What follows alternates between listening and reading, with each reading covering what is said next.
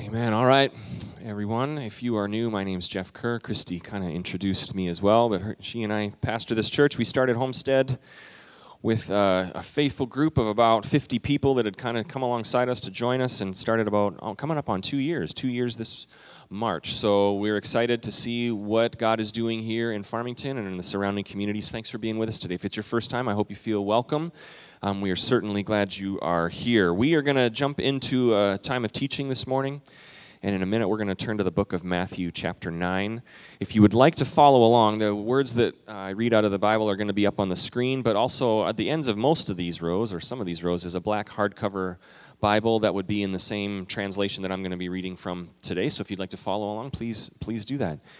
We have been, normally when we speak on a Sunday morning, Christy sometimes preaches, I sometimes preach. Sometimes we do series. We'll be involved in a series of teachings. So it would be maybe a book of the Bible we'll go through. We did Matthew last year. We've worked through the book of Genesis and some of the patriarch, fathers of the faith kind of series. We've gone through Philippians. We've talked about different practical things. We're brainstorming and coming up with ideas for series that we can do this year. We'll work through some other books of the Bible. I know right now, starting today, we're having all the kids at least learn the names of the books of the Bible, which is awesome. I love that they're doing that. I mentioned this last week that I think the more that we are in the Word as followers of Jesus, the more that time we spend reading Scripture, having Scripture involved in our families, having our kids in the Word, it is certainly beneficial and vital to our walk of faith. So most of the time we're in a series. The last couple of weeks we've just been kind of doing some, I guess we'd call them standalone teachings. I wanted to take the first couple weeks out of the year and just teach on a couple of things that as a church, as Homestead Church, and also to us individually, I think are foundational to who we are as we follow Christ. And so last week we talked about one of the things that is foundational to us at Homestead is that we grow in our faith. We grow. We are not satisfied just to say, well, I just go to church. I mean, maybe you are. I'm saying hopefully what I would like to see is that we grow. We don't just say, well, I'm just going to go to church and put in my time, punch in, punch out, and then go on living life however I want. I want us to grow. I talked last week how I would love it if we set a goal as a church to just read the Scripture. I set a goal for myself this year to read through the whole Bible, and so I'm done with Genesis, and I think I'm probably a little bit behind schedule, so I'll have to get caught up this week. But if you wanted to read through the whole book of the Bible, or the whole Bible, it would take 3 chapters a day, and you could do it, maybe about 15 to 20 minutes a day on average. If you're like me, sometimes you get a bit behind, almost like flossing, and then before the dentist comes, you're like, I got to get caught up, like 6 times a day. It's going to, like they don't know that I flossed 6 times that day. Maybe you want to read the New Testament through. One less than a chapter a day, you could read through the whole New Testament in a year. But I encourage you to grow this year. Grow in your faith. We set goals. We set all sorts of goals for our family, for our finances, for careers, for physical fitness and health. I would love it if we set goals. How am I going to grow in my faith this year? Maybe it's go on a missions trip. Maybe it's when we have times of worship like we did, singing. Maybe it's sing along. Maybe you saw some people raising their hands in worship. Maybe this year you just say, yeah, I want to take a step in how I express my love for God. It could be family scripture reading times. It could be, any number of things. But I want us to grow. Last week we talked about that, how when we read the Bible, we see that God, for His people, has set them apart for the things of God. We are set apart. I used that Bible word, that Bible-sounding word, consecrated. We are consecrated. In Christ Jesus, we are set apart. We no longer just live life routine, every day, how we want to, but now we live life for God. That's what I talked about last week. So this week, I wanted to jump in and talk about another kind of big idea, another core belief, I would say, for who I want to be as an individual following Jesus, who I believe Jesus modeled for us, is what we're about to read in the Scripture today, and what type of community I want Homestead Community Church to be. So the story is found in Matthew chapter 9. It's a very short story. Maybe if you read through it, maybe if you're reading through Matthew, you might skip over this. It's like 5 verses, and it might not really jump out to you. But it really jumps out to me for a couple key reasons, and I'm going to highlight those this morning as we talk for a few minutes. So Matthew chapter 9, verse 9, and I'm going to read verse 9 for you here. It'll be up on the screen. It says this: As Jesus went on from there, he saw a man named Matthew sitting at the tax collector's booth. "Follow me," he told him, and Matthew got up and followed him. We're going to stop there just for a second. Jesus walking along, this is the point in Jesus' ministry where he is calling people to be his disciples, calling individuals, and we know there ended up being 12 of his disciples that he called and said, I want you to leave what you're doing and follow me. And so he's walking along with some of his disciples, and he sees Matthew sitting at the tax collector's booth, and he says, hey, Matthew, come follow me. And Matthew gets up and follows him. There's nothing really crazy about that story. Seems fairly normal. You might read through that and be like, okay, what's the big deal? I want to highlight a couple of things beneath the surface that are going on here. Matthew we know him as Matthew. That would be his Greek name. His Hebrew name would be Levi. So if you read the same story in some of the other Gospels, you'll see him referred to as Levi. That's his Hebrew name. Levi means that he is a Levite. He is from the Hebrew tribe of the Levites. If you know from reading through the Old Testament, you would know these people were in charge of temple worship. So Matthew is a Jewish person, a Levite from the tribe of Levi, supposed to be in charge of temple worship. This is a highly religious duty that Matthew, Levi, would be in charge of or be a part of. But when we read this, we read that Matthew is not found in the temple. Where is he found? He's found at the tax collector's booth. He is a tax collector. So, I've mentioned this before. Tax collector means this. At that time, Israel was occupied by the Roman Empire. Israelites were second-class citizens. The Roman Empire had taken over, had complete authority and influence over Israel, and basically were using the Israelites as pretty much slave labor and to fund the big empire. So in order to do that, they would have people collect taxes from their fellow citizens and send them to Rome. So, Rome was not highly popular amongst this part of the world. This is like someone has come in and taken over. And not only that, so Roman citizens are hated by the Israelites. But now you have certain Israelites who have said, okay, well, what I'm going to do is I'm going to collect taxes on behalf of Rome. And this was not a fair thing. There was a lot of extortion going on here, a lot of poverty amongst the Israelites. And so under the weight of this oppression from Rome, they're also feeling the weight of poverty. And here's Matthew, one of many who had said, you know what, Rome, I'm going to get in good with you. I'm going to collect taxes from my fellow citizens. So Matthew is seen as a traitor, as a sellout. He is despised. He is not only not doing his kind of priestly duty in the temple as a Levite, he is now sold out to the hated Roman Empire, collecting money from fellow Israelites. So this is the environment going on beneath the surface. And all of a sudden, Jesus is walking along, sees this guy. Everyone around would have known all the things. This is Matthew. He's a sellout. We can't stand this guy. He's sold out to the Romans. We despise him. And Jesus says, hey, Matthew, come follow me. Come follow me. For the other disciples, this would have been kind of like so I guess we're letting anybody in now kind of thing. Like, oh, wow, great. The group dynamic just got really awkward now because we can't stand this guy. And now Jesus, maybe you could have asked us first who you want to let into our little club here because this is going to make things really weird. Jesus invites Matthew, an outsider, hated and despised, to be a follower. So that is kind of the first thing we see in that first verse. And then what happens next is really, if you're kind of the religious person in that day and age, this is really where it gets interesting and scandalous, even though we read it and it doesn't seem like a big deal to us. Continuing on in verse 10. So this is after he says, Matthew, come follow me. It's in verse 10 it says this. While Jesus was having dinner at Matthew's house, many tax collectors and sinners came and ate with him and the disciples. When the Pharisees, who are like the religious uppity-up people, when the Pharisees saw this, they asked his disciples, why does your teacher eat with tax collectors and sinners? And on hearing this, Jesus said, it is not the healthy who need a doctor, but the sick. But go and learn what this means. I desire mercy, not sacrifice, for I have not come to call the righteous, but sinners. This is a big moment. This is a big moment. I want to look at some of the things that are happening in those scriptures this morning. First of all, I've mentioned this before.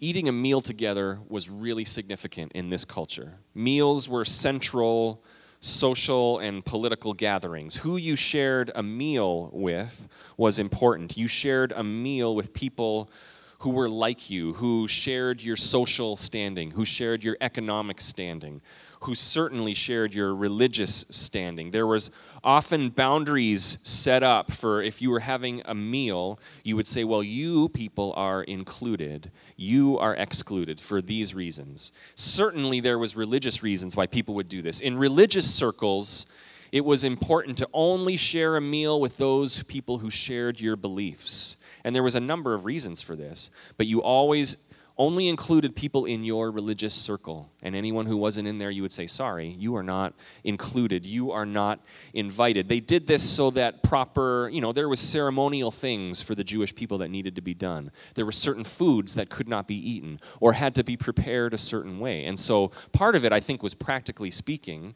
they're going to put a high priority on their religious rituals and say, okay, because of that, we got to play it safe, and we can't let any of these bad people, any of these sinners, partake in our meal together. But I think also than that, it was just they liked to have this idea of we're the important people, we're the good people, and we feel better about ourselves when we can highlight who the bad people are and say, sorry, you're not invited. This is what's going on. And so these religious people see this. Not only has Jesus invited despised Matthew to come be one of his followers, now, it's probably soon after that, Matthew throws a big party, invites all his friends, the sinners and the tax collectors, and Jesus and his disciples, and they all have a meal together. And this is why the Pharisees are upset. Why is your teacher eating with those people? Essentially is what's going on. You think your teacher is a religious leader. Look who he is eating with. Look who he is hanging out with. How can he eat in a house of sinners? And as I was studying this week, I read a few commentaries, and there was one that I found really funny. There was one that said the Talmud, the Jewish Talmud, which would be kind of like the textbook. The Jewish people had their law in the Old Testament, but then they kind of wrote a document over hundreds of years called the Talmud, where they would list out more specific rules and regulations, all the rules. And so I was reading a commentary that said the Talmud defines sinners. When they say, Jesus, why are you eating with sinners? The Talmud would define sinners as these people. They would say sinners are anyone who, I have it written down here, anyone who can't be called to act as judges or witnesses because of their moral unreliability. They are morally unreliable, therefore we can't call them as witnesses or judges. That's who they would consider sinners. And then it said the Talmud lists them as these people, which I thought was great. The Talmud enumerates them, sinners, as dice players. Okay? Pigeon racers, usurers, like people who lend money at a super high interest rate, basically extorting money. Dealers in produce from the sabbatical year, people who use food that's not ritually clean. Robbers and other violent criminals, herdsmen or shepherds, customs officials, and tax collectors. So there's Matthew right there, listed with the pigeon racers and the violent criminals. Those pigeon racers, those are bad dudes. You ever met a pigeon racer? That's a bad dude right there. You don't want anything to do with those guys. Another commentary I was reading, and I want to put these words up on the screen. Grant, you can throw those up there. There's kind of a list of a definition there. This is from Zondervan's commentary, and he says this about that verse. Sharing a table with others was a sign of friendship and goodwill. In not being choosy about his eating companions, Jesus ignores purity boundaries and provokes the Pharisees' ire. He torpedoes the whole system of ranking and classifying people where the devout are to be extolled and the sinners shunned. Jesus accepts into his fellowship social outcasts and sinners forgiven by grace. He classifying people where the devout are to be extolled and the sinners shunned. We live in a world where there are still times where people feel the tendency to do that, right? The outsiders, we don't want you around here, and we want only those who are good to be around us. So in the minds of the Pharisees, as they are seeing this, for Jesus to share a meal with these types of people indicates that he includes them with his own fellowship. It also suggests that he condones their behavior. And this is what the Pharisees are most upset about. In their mind, these religious people, they're saying, Jesus, by hanging out with them, you're condoning their behavior. And Jesus' response so great. His response is, it's not the well who need a doctor, it is the sick. Go and learn what this means. I desire mercy, not sacrifice, meaning I desire mercy for everyone, not sacrifice and religious behavior. I want mercy, not sacrifice, for I have not called to call the righteous, but the sinners. This is Jesus' reply here. There's so much going on here, and so much that applies to us as individuals, us in this culture, us as a church, as a group of people that want to follow Jesus, just like Matthew did that day, followers of Jesus. There's so much in here that speaks to us. And the biggest thing is this, is that Jesus is demonstrating for everyone. If you have the good behavior list, Jesus is demonstrating to everyone who thinks they're perfect morally, all the Pharisees, all the religious people, all the way down to the sinners and the pigeon racers who were there that day, who were saying, Jesus is saying to everybody, you are all included. You're all included. Everyone is included. There are no outsiders. In the kingdom of God, through Jesus Christ, with him, there is no outsiders. This is kind of what's happening in the group dynamic. This is what Jesus is letting be known to everyone who is there. But on a much more individual level is Matthew. Here's Matthew, and I love this thought. Matthew, who as a Jewish person would have been familiar with the law, would have been familiar even with Jesus' teaching up until that point. He would have been familiar with all the rules. He would have known that he is an outsider, that he is hated, that he is a hated tax collector. He would have known all this. And now, probably earlier that day, he experienced the grace and mercy of Jesus when Jesus said, hey, Matthew, come follow me. Come follow me. Come follow me. Matthew has had his life changed by the mercy of Jesus Christ. Now his response, I love his response, is I gotta tell all my friends. I got to get all my friends together because I have experienced something. My life has been changed by the kindness of this teacher, by the kindness of this Savior. I got to tell all my friends. So he gathers all his friends. Says, come have a meal with me. I want to introduce you to Jesus. Come have a meal with me. I want to introduce you to this guy who has changed my life. Matthew threw a party that day, and I love that. I love that. He just simply said, I want to get my friends, my family members, my fellow tax collectors around, and I want to get Jesus there. He would have just said, you know what, I'm not worried about all the religious rules. I simply want these people to get to know Jesus. This is who we, as Jesus followers, are supposed to be. People who have experienced God's grace, experienced the open arms of Jesus, who for all people invites us, come follow me, come follow me. There are no outsiders. There are no outsiders. There's no excluding. This is who he calls us to be. These people who receive that message, that grace of Jesus, and now simply just invite others in, not excluding, inviting people. This can involve simply inviting someone to church. This can involve sharing your faith or telling others about Jesus. But foundational to this is going to simply just be do life with people, build relationships with people. Don't put people on the outs just because of certain behaviors that you don't think are morally acceptable in your church world. Welcome people into your life. Who are we going to be as Christians? Lots of churches, I think in our country today, exhibit there at times, and I don't want to generalize, there are times where certain churches, certain groups, and you hear about them on the news, exhibit more Pharisee-type behavior of saying, we want nothing to do with those people. Right? Because we don't agree with them. We don't want to condone their behavior, so we're going to kind of shun them and keep them on the outs. And Jesus would say, no. As a Jesus follower, you open arms, you welcome people in, you are recipients of his grace. Why would you not show that same grace to other people?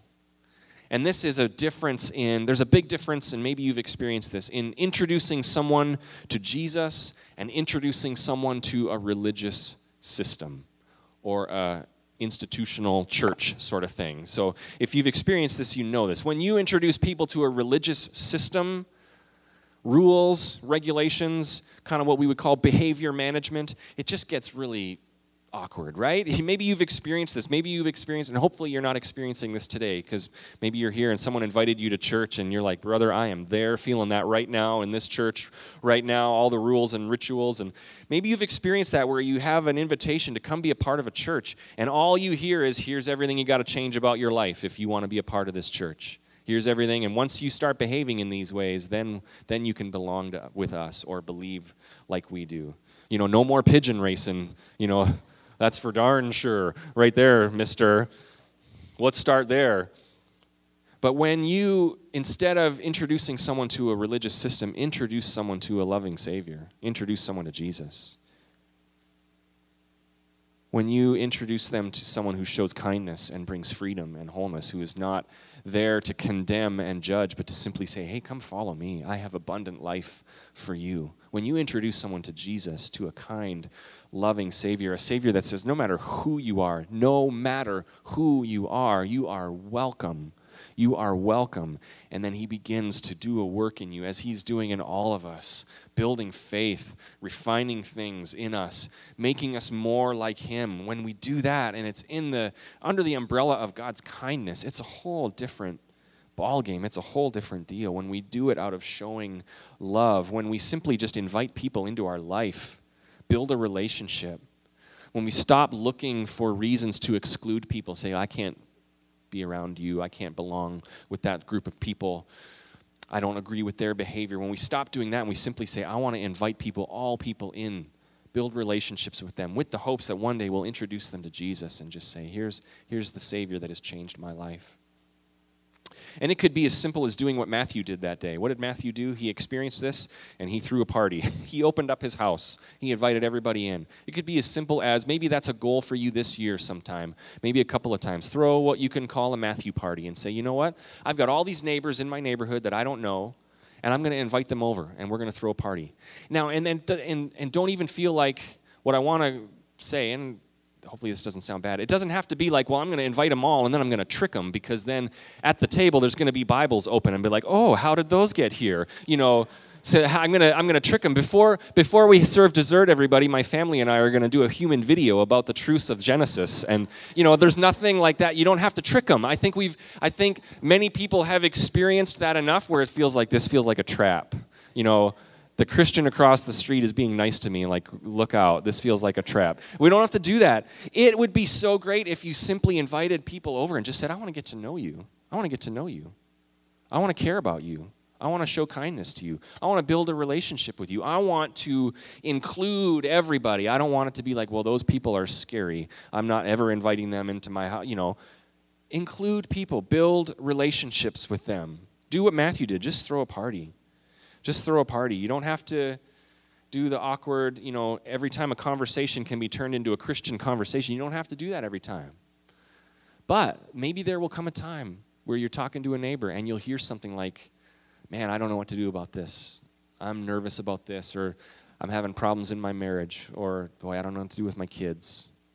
And maybe you could just see that as just an open door. Maybe even before that, you could just say, God, you can pray to God, just say, hey, I'm building this relationship. Open doors as you see fit for me to talk about you and my love for you. Open doors. So it can be just in a natural, conversational way. And when you hear those things, you could say, hey, here's what I've experienced. Here's what I've learned in the Scripture. Here's what Jesus has taught me. I'd love to share that with you. Hey, we're talking about this in church. Would you like to come with me to church? When you hear some of those things, people struggling with things, then you can say, hey, you can be normal about it. Just say, like, for a lot of Christians, that would be the thing. Like, be normal about it. Just come with me to church. Come with me to church. And I want to say this, maybe you've experienced weird, awkward, like Christian attack, where it's just like every conversation turns into, well, what we read in Scripture is this. And if you've experienced that, and maybe you're here today and you would say, yeah, I've experienced that. For most people, it comes from a good place. For those of us who are followers of Jesus, this is an important thing to us. This is an important thing to us. If something's important to you, you tend to want to talk about it, right? In our house, we got a puppy at Christmas time. And this wasn't a one-time thing. This was, for about a year, this was important to my kids. And they talked about it every day. The puppy. Dad, we want a puppy. Dad, we want a puppy. Dad, when are we going to get a puppy? Every conversation, since it was so important to them, was, oh, this TV show is good. You know what that reminds me of? Something else that would be good. A puppy. And it was like, and it was just like over, and I felt like the whole year they're trying to convert me to buy a puppy. And I gave in, and I caved. And since then, the warmth of the puppy has, no, it hasn't. It's been sleepless nights, and, the puppy's fine. The point is, when something is important to you, you talk about it. So if you've been around a Christian and you, on your journey of faith, would not call yourself a Christian right now, and it seems like, man, every conversation, I'm getting so tired of it, every conversation is about church and this. It could be that it's coming from a good place where they have something that has happened to them that is important. We recognize that eternity is at stake. We recognize there is eternity at stake. The Bible says that when we die, those who are in Christ go spend eternity with Christ. Those who aren't spend eternity as separated from God. We recognize there's a truth here. So there is a good heart at work. Sometimes we as Christians don't handle it well, but I think there is a good heart at work where we simply want people to know, hey, here's what is important to me. But more than that, I want us to be people that invite people into our lives. So what group are you in? In this story that we read today, what group are you in? Are you the sinners, the outsiders? Maybe you're here today and you're feeling nervous because even the thought of going to church just brings back bad memories where you experienced a church that let you know beyond the shadow of a doubt you are not welcome here because of how you look or how you behave or what you believe. You are not welcome here. We don't want to be that church. So maybe you've experienced that as an outsider, feeling like an outsider in the area of faith. And this story should ring true to you and be so encouraging to you that Jesus, the one that we follow, models for us there are no outsiders. Nobody is on the outside. You are welcome. You are welcome. You are welcome. We want to be a church that does this. You maybe have experienced awkward Christian witnessing tactics, but at the heart of it, we simply just want you to get to know Jesus who has changed our lives. And you have to know this. Maybe you're here and you're feeling like an outsider today. Even if you never accept the way we believe, you're still welcome here. We still love you and will gladly welcome you as often as you want to come. You are still welcome here. Maybe another group, maybe you're like a Pharisee. Now, I honestly don't think our church, Homestead Church, has a lot of Pharisee-type people who are like, oh, we better not see those people come in here or else we are out of here. We don't want anything to do with them. But maybe you've subtly fallen into the trap of ranking people where you would say, well, those people, I can't condone their behavior, so I can't even talk to them or be nice to them. Maybe you like to draw the boundary lines of who is in and who is out, who is good and who is not good. Maybe you spend a lot of time judging certain groups of people, categorizing sins as these ones are acceptable, these ones are really bad. Pigeon racers, these are really bad. If that's you, remember the kindness of your Savior. Remember the kindness of our Savior, who in the depth of our sin, even as we fall again and again, as we try to follow him and we fall short, he is kind and loving. And the last group would be the Matthews in the group, the Jesus followers. Let's simply be like Matthew and bring people to Jesus. Be like Matthew and not exclude people. Know that Jesus welcomes everyone. We can't exclude people because Jesus welcomes everyone. And I think we need to learn we can't fix people. Only Jesus can do that. Only the power of Jesus in their life can do that. So I want us to be a church that is open arms. And not just open arms as people happen to wander into our services on a Sunday morning. I want us as the church in our neighborhoods, in our places of work, students, in your schools, you can be that open arms where, man, I can't think of another place more than high school where people are excluded and included, and here's the people that we want to hang out with. Maybe you're a student here, and you could say, I'm going to be like Jesus. I'm going to welcome everybody. I'm going to at least build relationships and show kindness to everybody. I want us to be a church that, like Matthew, has experienced the mercy of Jesus, and we simply want to tell others about it. And this is not just because I say so, or what we read in this story. Later on, if you read in Matthew chapter 22, a very well-known verse, somebody comes up to Jesus and says, what's the greatest commandment? And you probably know this. Jesus says, well, the greatest commandment is to love the Lord your God with all your heart, all your soul, and all your mind. And that kind of talks about what we talked about last week. We are set apart for God. We need to live in every area of our life for him. And then Jesus says, but the second is this. And you know what the second is, maybe. Love your neighbor as yourself. Love your neighbor as yourself. And Jesus tells a story of the Good Samaritan, and people are like, well, what do you mean your neighbor? What do you mean your neighbor? And Jesus basically says, people that you come in contact with. That's your neighbor, people who are in need. And I like to think of, perhaps Jesus also meant, when he said your neighbor, perhaps he meant your neighbor. You know? The person living on your street. Maybe he meant that as well. Where you do life with people. People you work with, people you see at the store, people on your street. I've loved getting to know people in my neighborhood. I've been intentional over the last few years of being involved in other groups and joining a health club to get to know other people that have nothing to do with church. I love it. I love getting to know them. It's good for me to get out of the church Christian bubble every once in a while. I love it. But I love it because it helps me realize Jesus is an open-armed Savior. He is welcoming to all people. This is important. Love your neighbor as yourself. Love God with everything you have. This year, let's love God in everything that we have, every area of our life. And let's also love our neighbor as we love ourselves. Let's openly welcome them into our life. Build relationships. Be real. Be authentic. Show care and concern. There's a guy that I met at the health club I joined. I would consider him, no disrespect, but I would consider him highly unsaved, and just as I've gotten to know him. But there's been times where he knows I'm a minister, so now when I see him, he calls me preacher, which is great, and we do a fitness class together, and he calls me preacher, which is awesome. I love it. And then he was traveling over Christmas to his family. I said, how's your family doing? And he's like, it's going to be rough. My brother's there. My brother is struggling. And I said, what's your brother's name? I'm going to be praying for him. And it was just a normal thing. I don't know that what has happened in my friend's life since then, but it was just a little open door where I can now say, hey, how's your brother doing? I was praying for him. Who knows what's going to happen in this guy's life where he's going to remember that, and he's going to say, hey, I know preacher cares about me. Maybe I can talk to him about it. I'm praying for open doors to communicate more with him about that. But let's be people that build relationships in our world, in our neighborhood, in our world. So that's about all I got right there.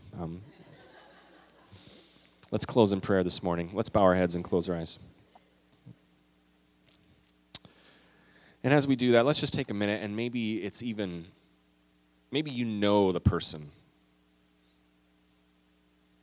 Maybe God has put on your heart for months of someone that you're supposed to just talk to.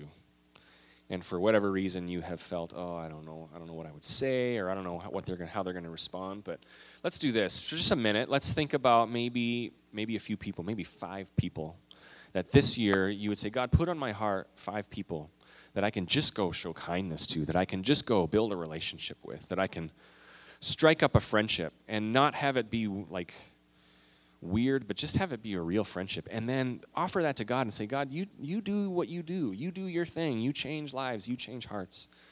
So maybe there's a few names that you could think of right now. Maybe when you get home, or even right now, you want to grab an envelope or something and just write down some names. Say, God, who have you put on my heart that you want me to just reach, just invite into my life this year?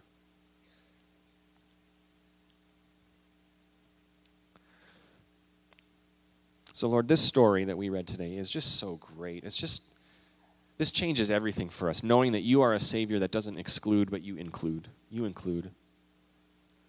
And then you call us into a relationship with you where we can get rid of some of the burdens that we have and some of the baggage that we have and the areas of sin in our life that we can get rid of, and you replace that with abundant joy and new life. We thank you that story is there, and this is what you've done in us and you're continuing to do in us. So, Lord, I pray that we as your church would do that for others, that we would be that kindness. We would be your representatives in the world, showing love and kindness to all others. Help us to do that. Help us to model what it means to be a true follower of Jesus Christ. Thank you for this church. Help us as collectively as a church to always be a people where everybody, I want everybody to know, no matter who they are or what they've done, we can go there because they'll welcome us. We can go there because they are welcoming to us. And we simply want to introduce them to you, our Savior and Lord, Jesus Christ. So we pray these things in your wonderful name. Amen.